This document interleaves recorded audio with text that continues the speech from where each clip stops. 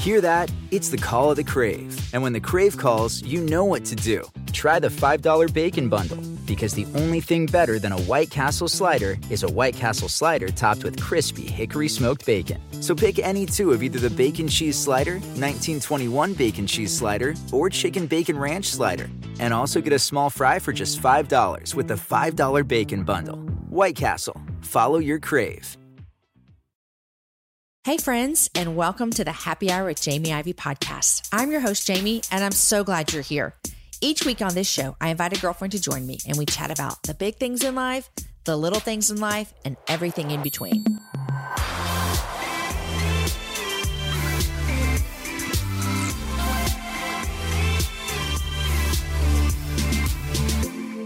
For a healthy and delicious snack that lets your kids explore, play, and be their best, you've got to try Go-Go Squeeze.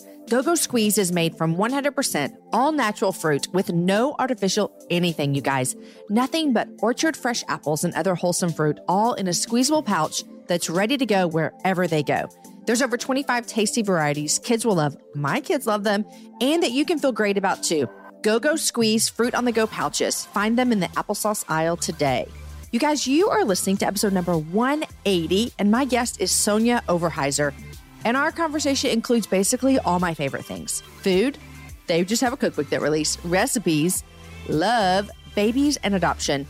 We also dive into how Sonja started to see a connection between the food she was eating and the way that God wants us to take care of our bodies so that we can be our best selves.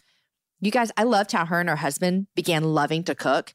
Here's what I learned from this. You guys, we can do this. If they can do it, we can do it. And you guys get ready for some tissues when she shares her story of how she finally became a mama after going through cancer and miscarriage and infertility. You're going to love it.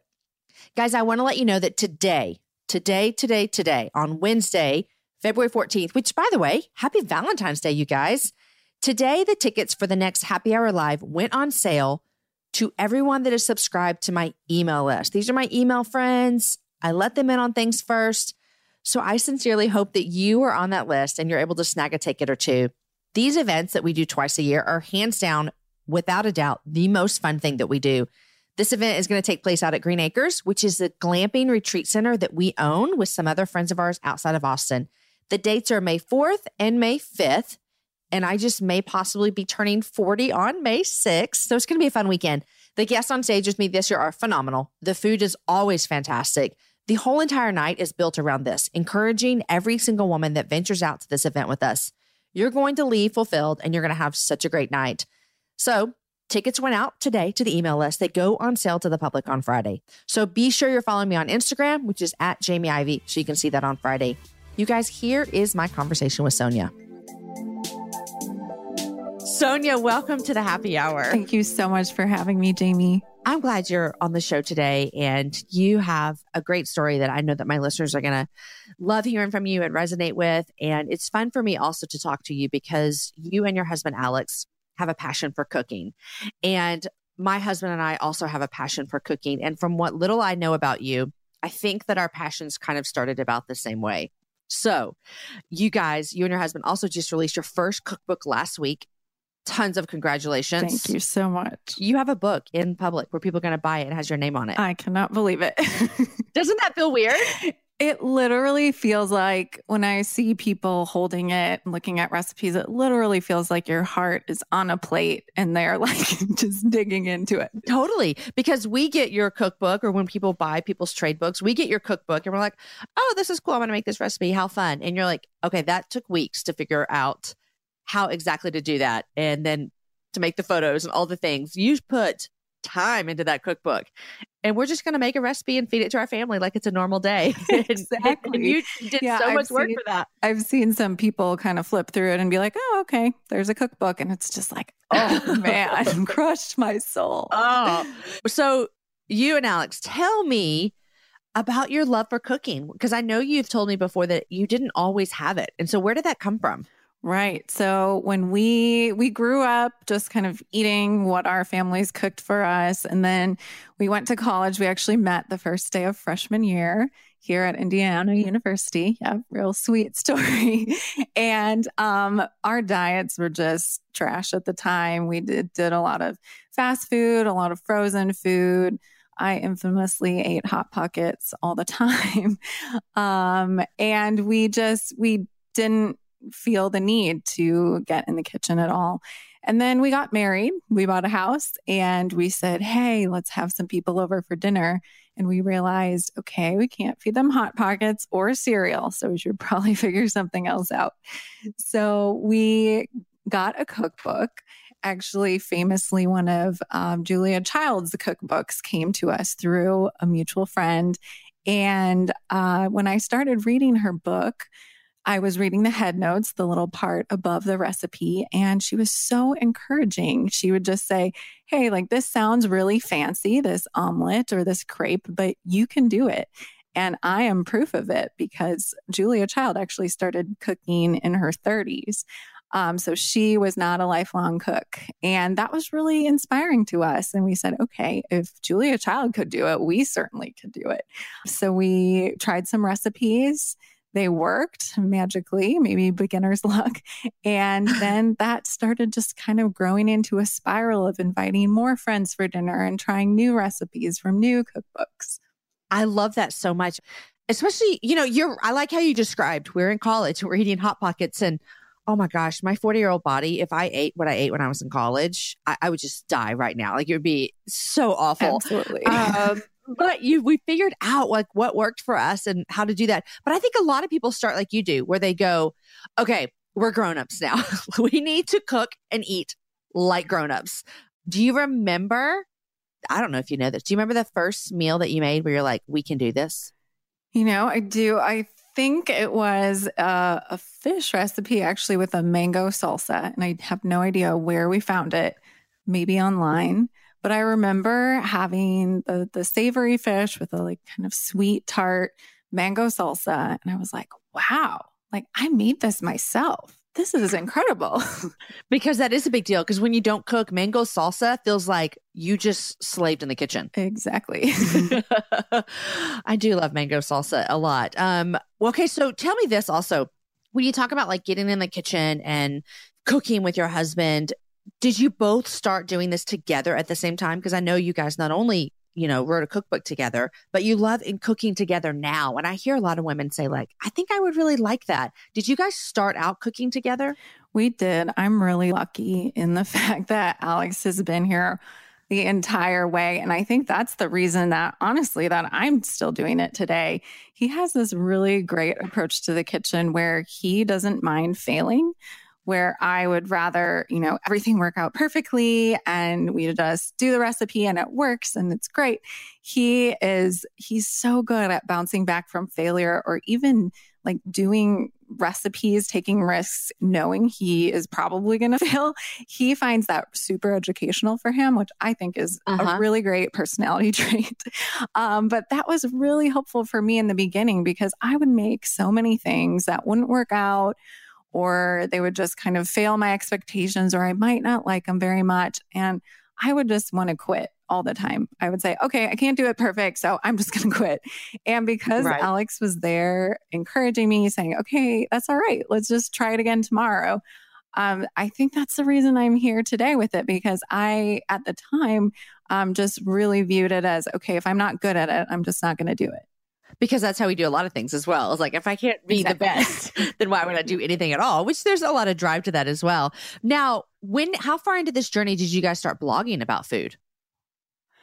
So we got married 10 years ago and we started our blog 3 years into that. So 2010, 7 years ago, we started our blog. And around that time, we had a personal blog because everybody had a personal blog in 2010, right? Mm-hmm. And we just kept posting pictures of food and pictures of food. And so we said, okay, maybe we should just have a separate space for just these food pictures and these new recipes that we're trying. And so we decided to start a food blog. And I had been following food blogs for a while. They were only maybe 3 or 4 years old at the time, max, maybe 3 years, for some of the longer food bloggers. So they had just started. And I remember thinking, these are like professional quality food photographs. And these are like real people that are putting them online. I was just like mystified by it.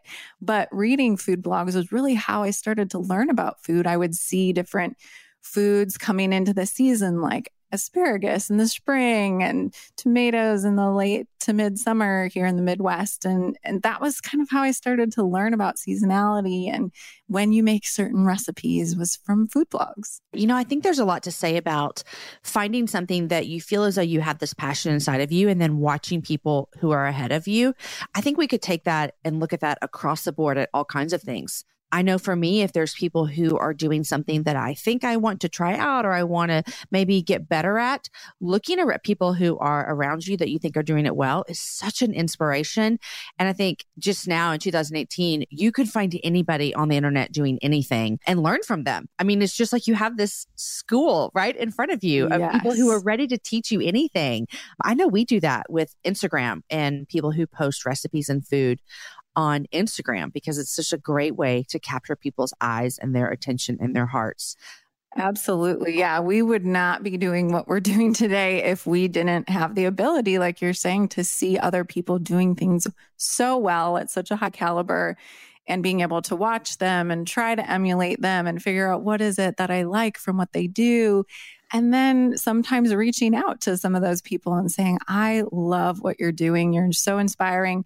And then hearing back from them and being able to form a relationship and then kind of help each other along the way. That has been key in our ability to grow our blog and then also to write this book. And I think that sometimes we can look at people around us who are doing things, quote unquote, better than us and just think, oh, they have everything together. I'll never be like that. Instead of viewing it the way that you and I are talking about of like, man, how can I learn from them? Like, what can I look at them and say, they're going to help me be better at fill in the blank. And that's a way that I think we can use our little online social media in a healthy way. Now, I want to talk to you about this because you guys don't just create recipes that are just run of the mill. You focus on healthy recipes and your book is a vegetarian cookbook, isn't it? It is. Have you always been vegetarian? No, not at all. And me of 15 years ago would laugh, I think, to know that I was writing a vegetarian cookbook. No, we have not always been vegetarian. But when we started cooking together back when we got married and bought our little house, we read a book called Food Matters by Mark Bittman. And in it, he talks about just embracing eating a lot of from scratch meals at home, eating less processed foods, and then eating more vegetables. And he didn't say, okay, go out and be a vegetarian or go out and be a vegan. He just said, start eating more vegetarian meals. And so for us, that was really helpful to have a baby step to start with. So we said, okay, let's try one vegetarian meal one time a week. And then we found it was really delicious and we loved it. So we said, okay, let's do it 2 times a week. And then we just started doing it more and more. And today we're not 100% vegetarian, but most of what we cook at home is vegetarian. And then typically for special occasions or vacations or having people over, then we'll have meat or seafood. We used to be vegetarians. We're not anymore. And I think a lot of people would be so scared by vegetarian. They're like, what do you mean? How can you not eat meat? And it just seems like this concept to some people that is so foreign and so crazy. But yet when you're in it, I'm just like, well, we just eat a lot of other stuff. Like we eat plenty of great, amazing food. And so I'm excited to try your recipes because we don't cook a lot of meat at our house. We're not vegetarians by any means, but we just don't cook a lot of meat for a couple of reasons. Number one, there's a lot of people in this house. And so it's cheaper if we don't do meat. And then second, we just find that we can get a lot more veggies in our kids if that is the main dish that we're offering, is more plant-based diet. So we like that kind of meal. Coach, I'm excited about your book. Oh, yeah. I mean, I think when we started eating vegetarian, my mind was just open to this whole new world of eating creatively. And I think my life has been much more delicious because I've had these kind of creative parameters of like, okay, try to make a meal without meat. And because we have those parameters, I think it makes for a lot more creative and delicious eating. Oh. Now I'm going to be hungry because I'm going to be thinking about all the creative foods that we could make being a vegetarian. Now, I know that this can be like a touchy subject, what I'm about to ask you about. And so I'm excited to hear your thoughts about it. But you actually said to me that your approach to your lifestyle change has been affected by your faith. And when I say touchy, I mean, it's not that big touchy, but I'm assuming by what you're going to say, some people could be like, what do you mean my faith needs to be like my food and my faith can go together? Right. But when you look about like our bodies and the way we take care of them and the food that we input into them, you can make a case that your faith can affect the food that you put in your body. And so how does your journey look like with that? Absolutely. I mean, God has commanded us to take care of our bodies, right? And to take care of other people and to take care of this beautiful creation that he's given us. And I think once I started kind of embracing all the different beautiful produce that he has put into this world, it was like a light bulb of like, oh yeah, like he wants us to take care of this earth so we can continue to have these amazing and beautiful things to eat and nourish our bodies. And he wants us to take care of our bodies so that we can be our best selves in order to take care of other people. And then also just thinking about the sourcing of food and how the workers are treated who are creating this food and the farmers. And, you know, once you dig into the backstory of food, there's this whole new world opens up of, you know, how is the food grown and who are the people who are creating it? And also the way that it connects our communities together and the way that you can, you know, show kindness to a stranger or reach out to someone and tell them about your faith over a shared meal together. That a meal creates empathy and a sense of community when you share it with someone. So there are all these, you know, obviously examples in the Bible of people sharing meals together. And it just food kind of brings all those things together for us. It does. I love hearing conversations that happen around meals and dinner tables. When you invite people into your home, it's one thing, but when you invite people in your home and you serve them a meal and you sit around the table, it's like change can happen and walls can fall down and people become open with their stories. And so it is such a great time to be able to share your faith with people as well. What did you serve your last people you had over for dinner? Oh gosh, good question. So actually the last people I had over were for lunch. My nephews came over and my mother-in-law and my sister-in-law, and I made them our creamy vegan tomato soup and grilled cheese dippers. So it was a little bit of a kid-centric meal. That sounds good. And they're honestly the best meals in the world on one hand. I think that you'd have to throw in their tomato soup and grilled cheese. Like exactly. It's just one of the best. You guys, in January of 2024, I made a commitment to myself. I wanted to get stronger, which meant I needed to get in the gym, which means I needed to move my body in different ways. You guys know I love to walk. Well, it's spring, and spring is the best time for us to start a new workout routine. It's our yearly collective warm-up, and Peloton is here for everyone's yearly warm-up. This is the best time to get into a good rhythm, to tap into your power and build towards your summer you. I love my Peloton. It accommodates to my schedule with a variety of class links to choose from. I can choose a 30-minute class. I can choose a 45-minute class. If you only have 5 minutes, there's literally a class to get you moving your body in 5 minutes. Peloton has a range of class types fit for every goal and every mood. There are classes if you want to hear country music, if you want to hear rock, if you want to go back to the 80s. If you can't run, take a walking class. Need some grounding? Try yoga. If you want to level up, go for their Pilates or HIIT workouts. Here's what I love is that you can move at your own pace. And that is what I'm learning that my body needs right now. It needs to move at its own pace.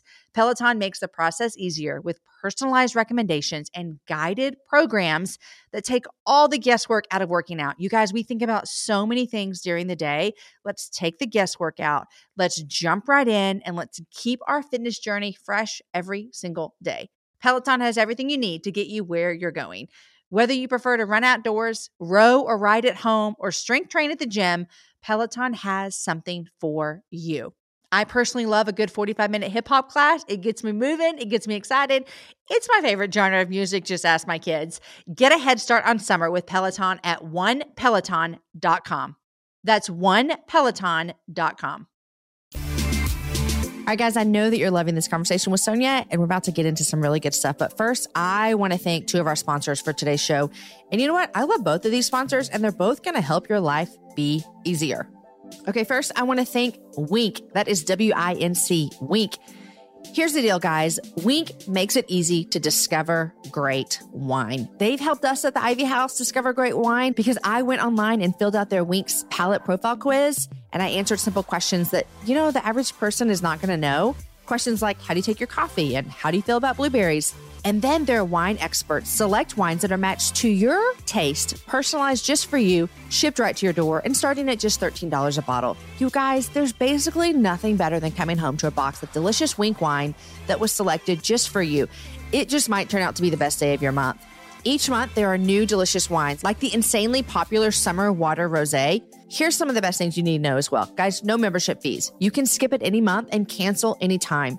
Shipping is covered, and if you don't like a bottle they send to you, they're gonna replace it with a bottle that you love, no questions asked. Guys, you can discover great wine for yourself today. Go to trywink.com/happy. That's try, T-R-Y, and then wink, WINC.com/happy. And you're going to get $20 off your first shipment. Trywink.com/happy. Guys, another support for today's show comes from Prep Dish. And Prep Dish is a healthy subscription-based meal planning service. So here's what you need to know is life is crazy. If you have a crazy schedule, I have a crazy schedule. This is going to save you time. No more thinking about your meals, you guys. You're going to let Prep Dish do the planning for you. Sign up and you're going to receive an email with a grocery list, prep ahead instructions, so all your meals are ready for the week. So you guys, you get your list, you go to the grocery store, you buy your groceries, you come home, you prep your meals ahead of time, and then the rest of the week you're set. It is the best thing. Any mamas out there about to get into baseball season, I know what that feels like. Prep Dish meals are healthy, gluten-free, dairy-free, and paleo meals. It's basically just real food, you guys. You're going to save time and have amazingly delicious meals like smoky paprika chicken legs with a trio of roasted vegetables or turkey and zucchini lasagna.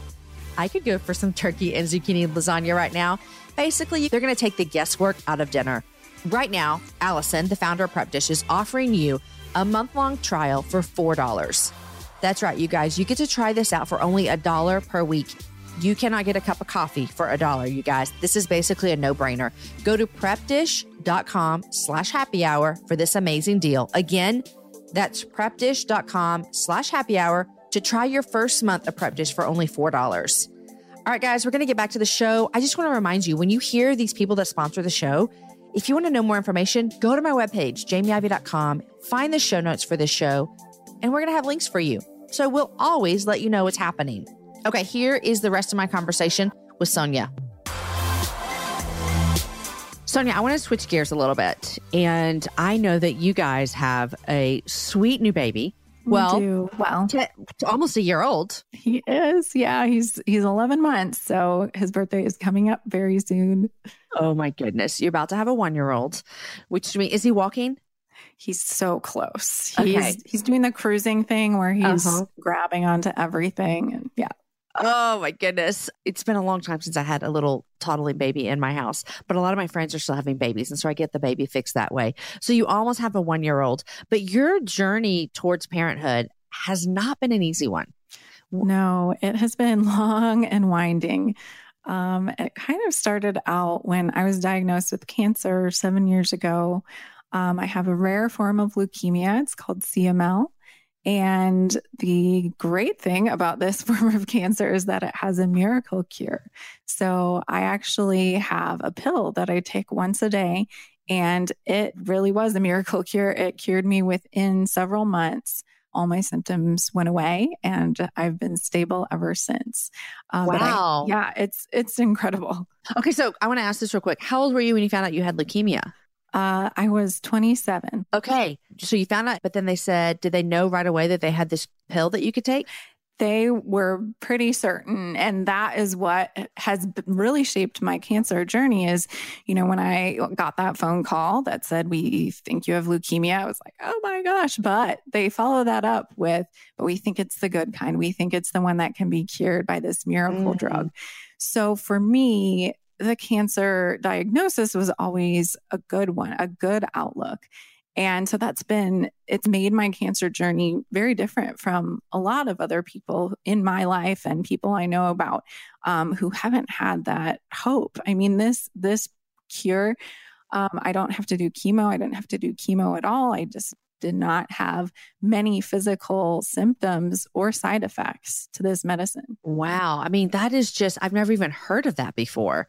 Were you married already? Yes, I was married. Okay. So how, when you talk about getting that cancer diagnosis and then, but good news is the kind that has a cure, how did that affect your journey towards parenthood?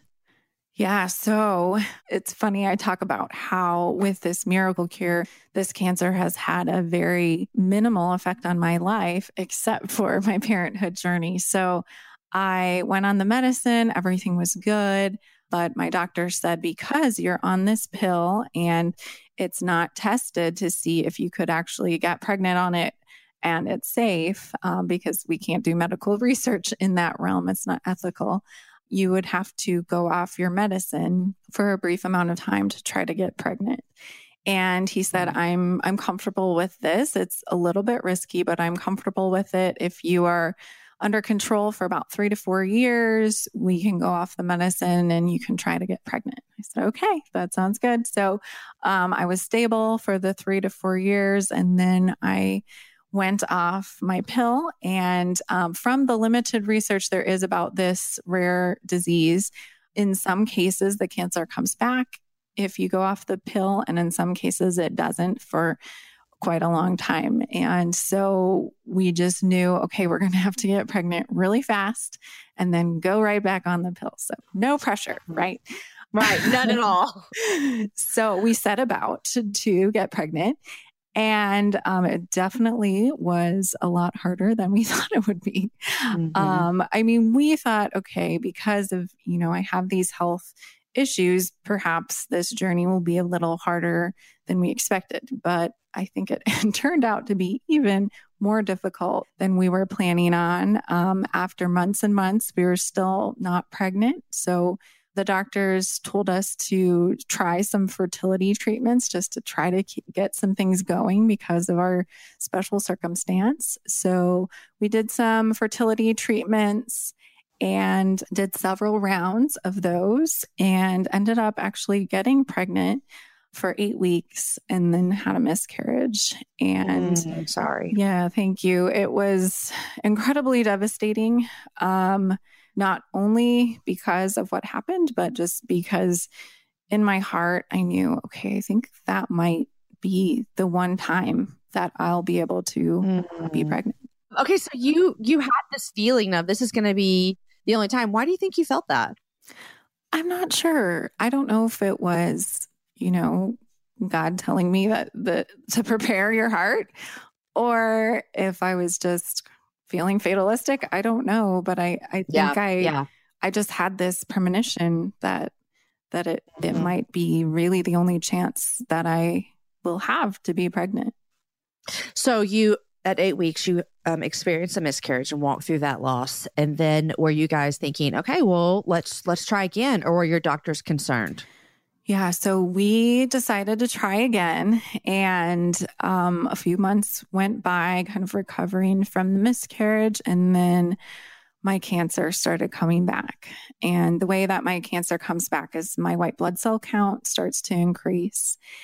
And so every week I would go in for a checkup and I would have my numbers would be up higher. And I had prayer warriors all over the country, just praying that God would give us more time. And just every week I would go in and it would be higher. And so my doctor said, hey, there's this other cancer drug that's safe to get pregnant on, but it's a shot and it will give you flu-like symptoms. It will really decrease your energy, but you can try it as the last ditch resort. And so I said, okay, let's go. I mean, we've made it this far. Right. Why don't we just keep trying? And I think that's where a lot of people feel when they start going down this path of fertility treatments and trying. You get so far and then you say, well, if I'm this far, I might as well just take another step, right? Exactly. Yeah. And so you started these treatments, which when you're saying what it's going to give you the symptoms of, I'm like, golly, that could sound like what some people's extreme morning sickness might feel like. So how long were you on that shot? My memory is a little blurry of this phase of my life. I think it was probably 3 or 4 months. And this is probably the darkest time of my life. I was, trying so hard to get pregnant, praying so hard, taking a pregnancy test all the time, praying when you take the test and then waiting that minute or however long it takes.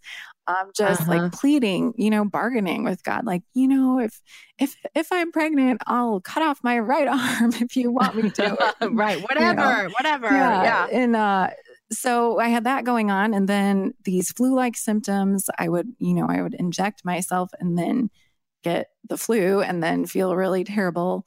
And I was working full time and, writing a food blog and doing all these other things. And then just having this emptiness, and just searching, trying to hear what I felt like God wanted. I felt like, God, if you just tell me to adopt, then I'll do it. But, I wasn't hearing that. And so we were just kept trying and kept praying. And my blood cells actually, because they were getting so high, they were in my spleen and making my spleen grow. So half my body was taken over by my spleen. Oh my gosh. And at one point, Alex just sat me down and was like, I don't think we should do this anymore. Like, this has gotten too far. I'm worried about your health. And, we had to make that decision of, okay, I think that we will never have biological children. So I can imagine that feeling. And I know that there are listeners who have walked down this road, maybe not the same way with cancer diagnosis, but with those same ideas. And it might not even be with, bearing children, but it could just be, this is just not how my life is going to be. And it's not the way I thought it would be. I think we all have this idealistic idea of how life should look. And when it doesn't look that way, there are many times when we can say, this isn't fair. This is not what I wanted. And you said this was one of the darkest seasons. Did your faith ever waver during that time? Yes and no. In some ways, I was just kind of, all I had was my faith of just grasping to this belief that God had a plan for our family. But then also, because I wasn't hearing direction, I just felt kind of empty, and I wonder if some of your listeners have been in that place too, of just feeling like, okay, God, I know you're working, but I can't see it. And that makes it so hard for me to understand the full picture of what you're doing. Yeah. Yeah. And then even this could be too much information. If it is, we don't need to leave it in here. But I'm thinking about, I've had friends who've walked through infertility and just the idea of the intimacy that it takes to make a baby and then on top of that, you're like, it's kind of this different idea because now you have this like goal in mind of we need to make a baby. And then on top of that, you're feeling sick, and if you're married, that feeling like the flu is not a time you want to spend time with your husband in the bed. How was your relationship with your husband in that time? Yeah, it was really, really tough. But Alex is incredible. He's the most supportive person that I've ever met. All right, now I'm crying.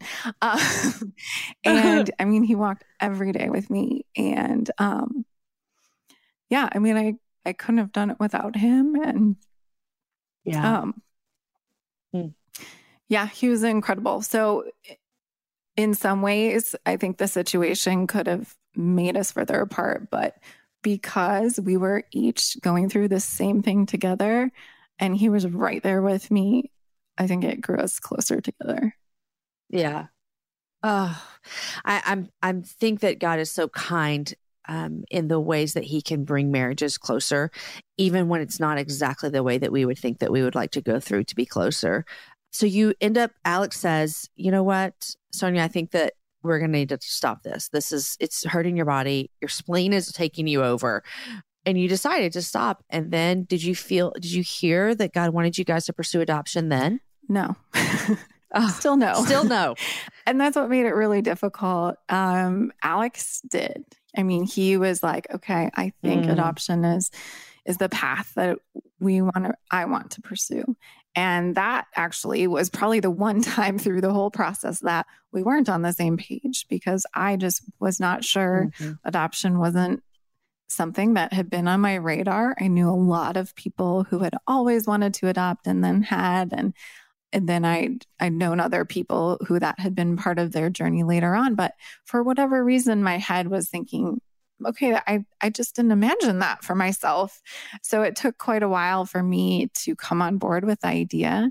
Maybe quite a while. It's just like a month, but it really, Still feels like forever. It really felt like a foreign idea to me for some reason. And because I had direction from God in other ways in my life, I do feel like he told me write a cookbook, but I didn't feel like he said pursue adoption. And so that was really tough for me as I was seeking what his will was for our family, to trust him, but not to hear those words. And so I found that because I felt like Alex was really pursuing the adoption idea, that I would have to just trust that God was leading him in the way he wanted us to go.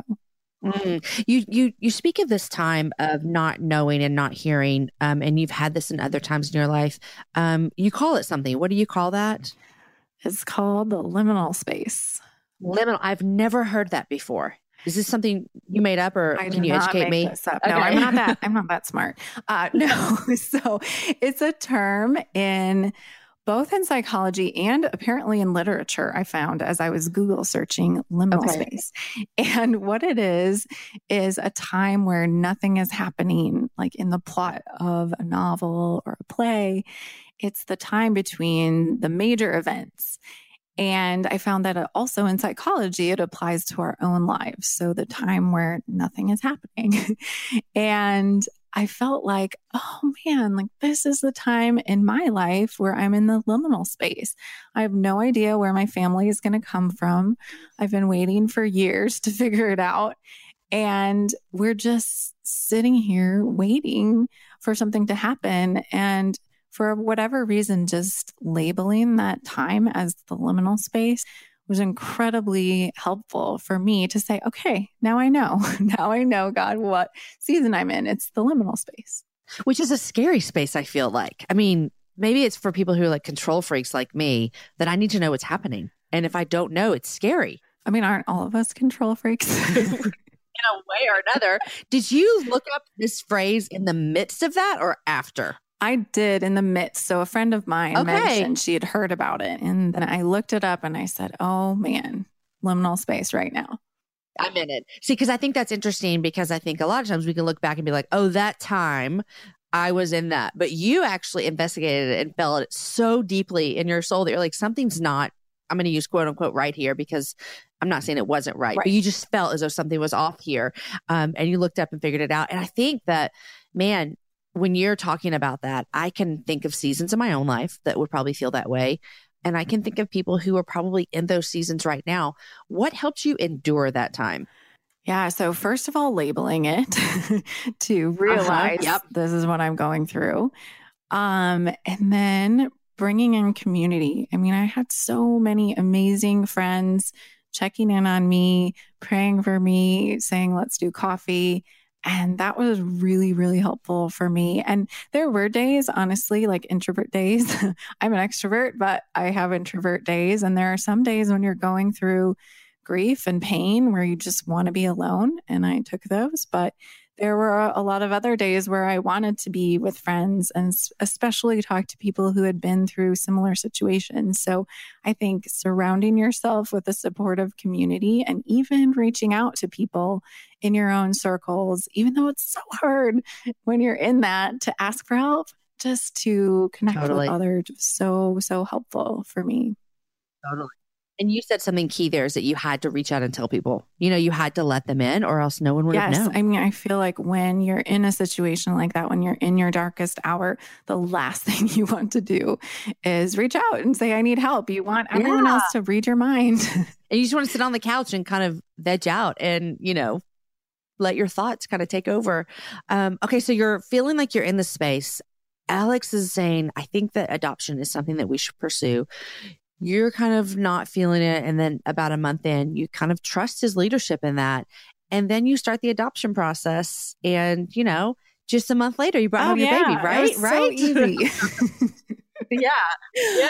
So what was that road? Because I know myself, having 3 children through adoption, it is a hard road to get to your baby. So what did that look like for you guys? Yeah. So we knew going in, it could be a hard road again. So, but we did not expect what was in store for us. So we signed on, we did all our paperwork. We were really, type A about it, do it really fast. And then we just started waiting. And again, liminal space, just waiting for something to happen. Right. And after several months, we got matched with a birth mom. And she was in our city and we met with her and she said, I want you to have my baby. And we were like, oh my gosh. And she was due in a couple weeks and she gave me an ultrasound picture and we started texting. And then a couple days before her due date, she just went incommunicado, no more messages. And every day we would say, oh my gosh, like, is this our baby? Is this not our baby? And we finally found out that she had the baby and decided to parent. So it was soul crushing, but it was also, you cannot fault a mother for wanting to parent her child. So we totally understood it, but we were also totally devastated. And that's such a hard place to be in. We fortunately did not walk through that kind of situation, but I have other friends that have. And Amanda Jones was on the show once before and talked about walking through this. And it's this feeling that you don't know how to explain because you know that she has every right to make that choice. And if it was you, you would make it. And all the right things. You know that you're happy for this mother and child who get to be together. But on the other hand, your heart was so prepared to be a mama. And so you then have to you grieve that loss, that it's weird because you never had it, And so I don't think people can understand that unless they've been through it. And it is real. It is real, that grieving that you went through. Okay. So you're grieving that loss. And then when did you get back into the game per se with being ready to be open to another birth mom? Right. So we were ready pretty much right away. And so we actually got another match within a month or two. I'm trying to remember, about a month. And we're matched with her. Everything was going great.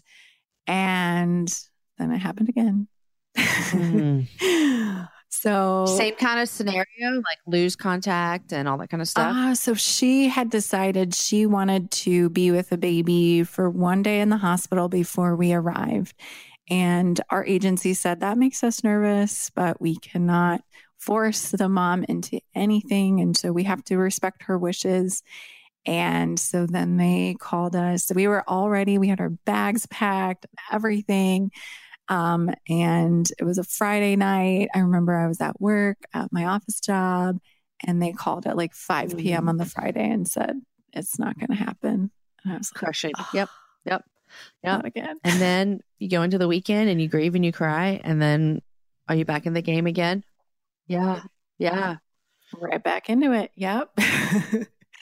Yep. So the next one, I really thought, this is our baby. We actually got what our agency calls is a fall in your lap baby. So the baby was born. She was in the hospital a couple hours away. And the birth mother wanted to pursue adoption. Her boyfriend thought the baby was his. So he wanted a family to take this baby for a week so they could do a paternity test and decide whose baby it was. If it was his, they would keep it. If it was not his, the adopted family would keep it. Adoptive family would keep the baby. So they said, are you guys up for this? And I said, yes, this is our baby. I'm pretty sure this is the one. And so we actually took home a newborn. Right. We were technically fostering her. The adoption agency had custody at that point. But we had her in her home and we were just, praying. And like I said, the bargaining, I think it's just human nature to be like, right, do anything. Of course it is. Yes. You help me, I'll help you. Yes. Exactly. And so, Yeah, it was a week of just constant praying, hoping, and ended up that it was his baby and they took her back. So that was the most difficult situation because at that point, it was almost laughable. It was like, really? Like there was a baby in our home and then Now she had to go not. away. So it almost became kind of surprising. And when I tell the story again, sometimes I'm like, was that real? Right. Did I really have a baby girl for a week? Yeah. Right. Now, when you're telling about these 3 placements and non-placements, how many months was this in a span of a couple months, a year? What are we talking here? Yeah, we were active about a year and all of these happened within the last about 6 months or so. Okay. So this has got to be devastating. And are you guys ever thinking, I can't do this again? I can't put my heart out again. I don't know what we're going to do, but we can't do this. Yes, absolutely. Both of you or just you? More me, I think. Like I said, I'm the one who's like, oh, it's not working out. Let's try something else. Yeah, right. Eject, new plan. Oh. Yeah. So did you have those conversations with Alex of just, I can't do this again? Yes. I think he's a lot. He really had the faith of, if we stay in the game, that's what he kept telling me. If we stay in the game long enough, there will be a baby. The adoption agency has promised. That's what happens. And he was pretty logical about it. A lot more than I was, I guess. Yeah. And then what happens next? So we recover from that. We get a call about a month and a half later that there's a birth mother who has chosen us and she is due in February. And at this point, we're just guarding our hearts, right? We're like, for sure, okay, 100%. That's fine, whatever. Right. Exactly. I'll believe it when it's true, all the things. Yep. Yeah. So we just kind of tried not to think about it. We met with the birth mother. Her name is Mariah. We met with her twice. And in one sense, it's really exciting to meet with someone. In the other sense, it's really awkward, right? To like sit down at a chain restaurant and be like, hey, do you want to parent my child? Sure, I would love to. It's just like, it's you can't even explain the Yes. So there were a lot of tears. She was very emotional about it, but she had her mind made up and she knew about our story. We told her, we were very honest about what had happened. And she was very sympathetic to that. And we found out through the process that her grandmother adopted her mother. So her grandmother actually told us later on that she had told Mariah, if you're going to do this, you have to decide and you have to stay strong because I know what it's like to be an adoptive mother. So that was really interesting to have someone in her family who had gone through the process too. Yeah. On the other side. Yeah. So we were matched with her for several months. And this was actually during the time we were writing our book. So we had our heads down. We were just invested in writing this book, photographing these 100 recipes. And our book was due March 1st. And we got a call on February 19th that Mariah was in the hospital. And second time of tears. I was sitting at my desk where I'm sitting right now, drinking some coffee, working on the manuscript. And we got the call and I was just like frozen. I didn't know what to do. Alex was like, pack a bag. Come on, we have to go. I was like, what? And we rushed to the hospital and Mariah said that I could be in the room with her, which was really special. And I got to see our son Larson come into the world. And it was the most incredible moment of my life. And, right? And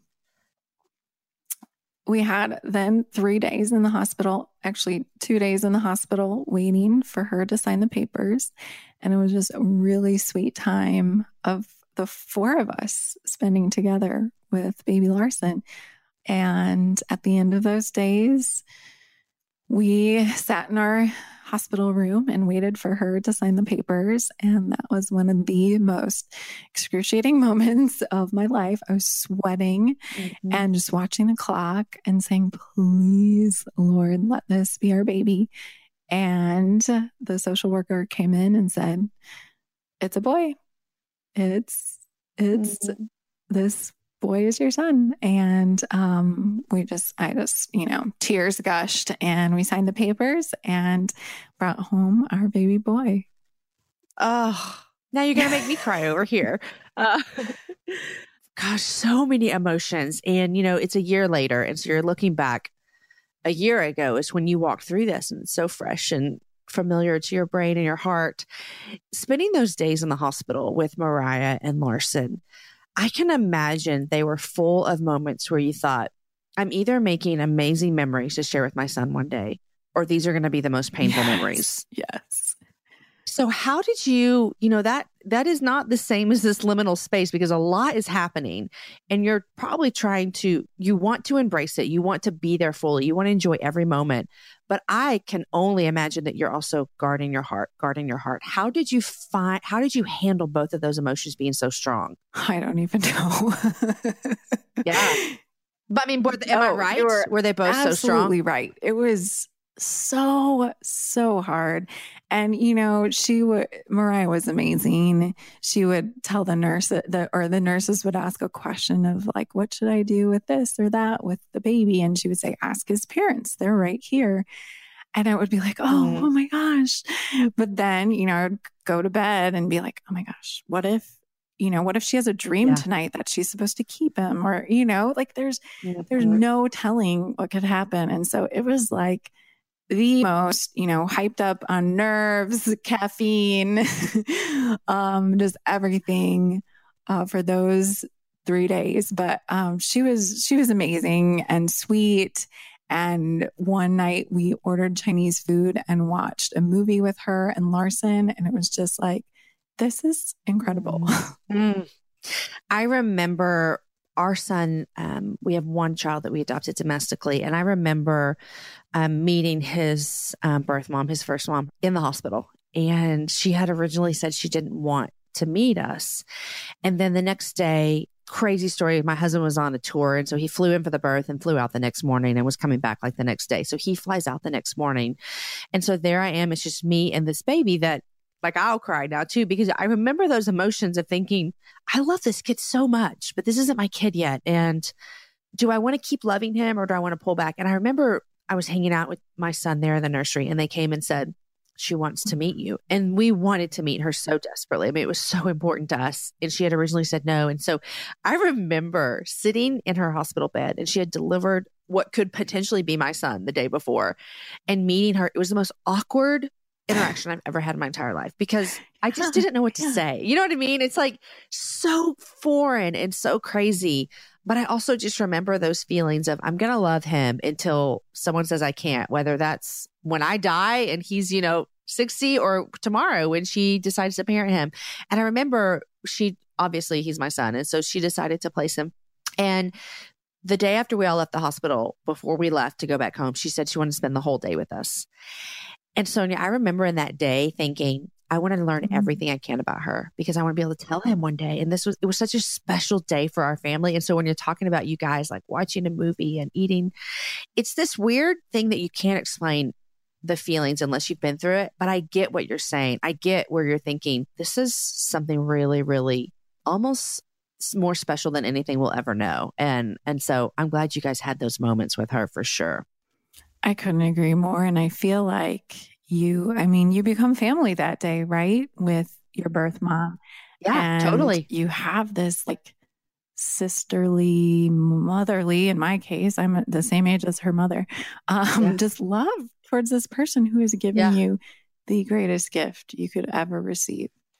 And for us, we always feel like, we have pictures of all of our kids' moms in their rooms because we're just like, man, this, you had another mom before me. Like, it is what it is. This is the truth. And we value them so much. because I brought you into this world. You know, you have life because of her. And so it's super, super special to us. So now Larson is almost a year. Yes. Oh my goodness. I cannot believe it. I'm sure that you're just like, this is so crazy. Okay. So I am so excited about your cookbook. I think that I haven't seen it, but I can imagine with the way that you've looked at cooking and the way that you learned cooking, that it's going to be something that people can pick up and just enjoy visually and also be able to jump into the recipes. And that's what I think that you guys are kind of champion people to do. That's what we're all about. We love creating something that's beautiful, that's creative, but it's also something that people will actually eat and make. And that's really important to us. There are a lot of books out there that are maybe a little more aspirational for more advanced cooks. And we would maybe love to write one of those someday, but our heart is equipping people to make stuff in their own kitchen that tastes really good and that nourishes their families. And so that's always been the balance for us in our recipes when we create them. We think so hard about the balance of, okay, this will taste good, but that might not be practical for someone. So it's every day. Right. You think, just make your cookbook for me, Sonja. And that's how you know you're hitting your target audience. If Jamie can do it, then you're good. Okay, so your book already came out. Everyone can go find it. Here's what I always ask my guests before we finish. What 3 things are you loving and what are you reading? All right. Well, 3 things I'm loving. So right now, one thing I'm loving in the middle of winter is we're very into, Alex is very into indoor plants. Oh, this is great. Do you know the Monstera? Do you know what Monstera is? No, I do not. Okay. It's this really beautiful plant. You've probably seen it. It's all over Instagram and Pinterest. Okay. But the leaves look kind of like jungly and they have a few holes in them. I'll send you a picture of it after. Okay. Yes. And they're really stylish, but they're also really easy to grow. And Alex has been growing them. We started with 2 plants. I think he said that they created like 20 that he's given away to friends. So they're awesome. This is the kind of plant where you can clip it and replant it. Yes. Oh, I like it. See, Kat Harris was on the show recently, and one of the things she's loving was plants. And I looked around my office and I'm like, I have no plants in here. So I need to make that change. And you're encouraging me again that I need to make that change. Monstera. I know. Okay. So plants, what else are you loving? Okay. Next, have you used or do you know of Asana?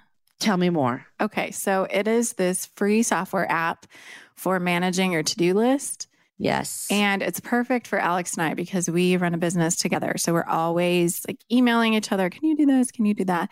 And Alex recently said, hey, do you want to try Asana? And typically he's like always ahead of the curve, knows all the like newest technology. So I'm surprised we hadn't been using it before, but we started using it and it's just this big task list and you can assign to people. Like I can assign things to him. He can assign it to me. We can change the due dates and then we can check that magical green check mark to say it's done, which feels so good. So it's really helped us to be able to manage our to-dos together. I used to just manage it in email and it was getting a little bit insane, especially with a book launch and all the things that are associated with that, as I'm sure you can understand. So yes. Okay. I think I have heard of it, but I think I've been saying it wrong because I thought it was Asana. You know what? I don't know if I'm saying it right either. So we should check with someone on that. Tomato, Asana, whatever. Yeah. Okay. So what else? I have used that before, by the way, and it's a great way to do your to-dos. Awesome. Yeah. So last one is Google Home, or if you have Alexa, but there's a Google Home Mini that's out right now. So we're a Google household. Okay. Everyone's always surprised. They're like, what? We thought that as a creatives, you would use Apple products, but nope, we're a Google household. Alex is a Google fanboy. And so he's got us a bunch of these Google Homes. And they're really, the mini ones are pretty reasonably priced and they're small. And they're like kind of fuzzy. And we just have them in different rooms so we can play music. Larson loves asking them, like, what does a dog say? And it barks at him and he thinks it's so awesome. But then we can just like turn on his music in any room and that type of thing. And then, of course, when we're cooking, we're always asking it questions like set a timer for me or that kind of thing. So, yes. Okay. We have Alexa. Okay. I'm thinking it's the same kind of thing. Yes. Which is so helpful for so many things. Absolutely. Okay, what are you reading? Are you a reader? I am a reader, and I'm in a book club. Shout out to my book club. Love book club. And it's actually a co-ed book club. So people think it's funny for some reason that Alex and I are in the same book club. Is that funny, or is that a normal thing? Well, I'm not calling it funny by any means, but I've actually never heard of men in a book club. Yeah, we've got two guys. I know it happens. Obviously.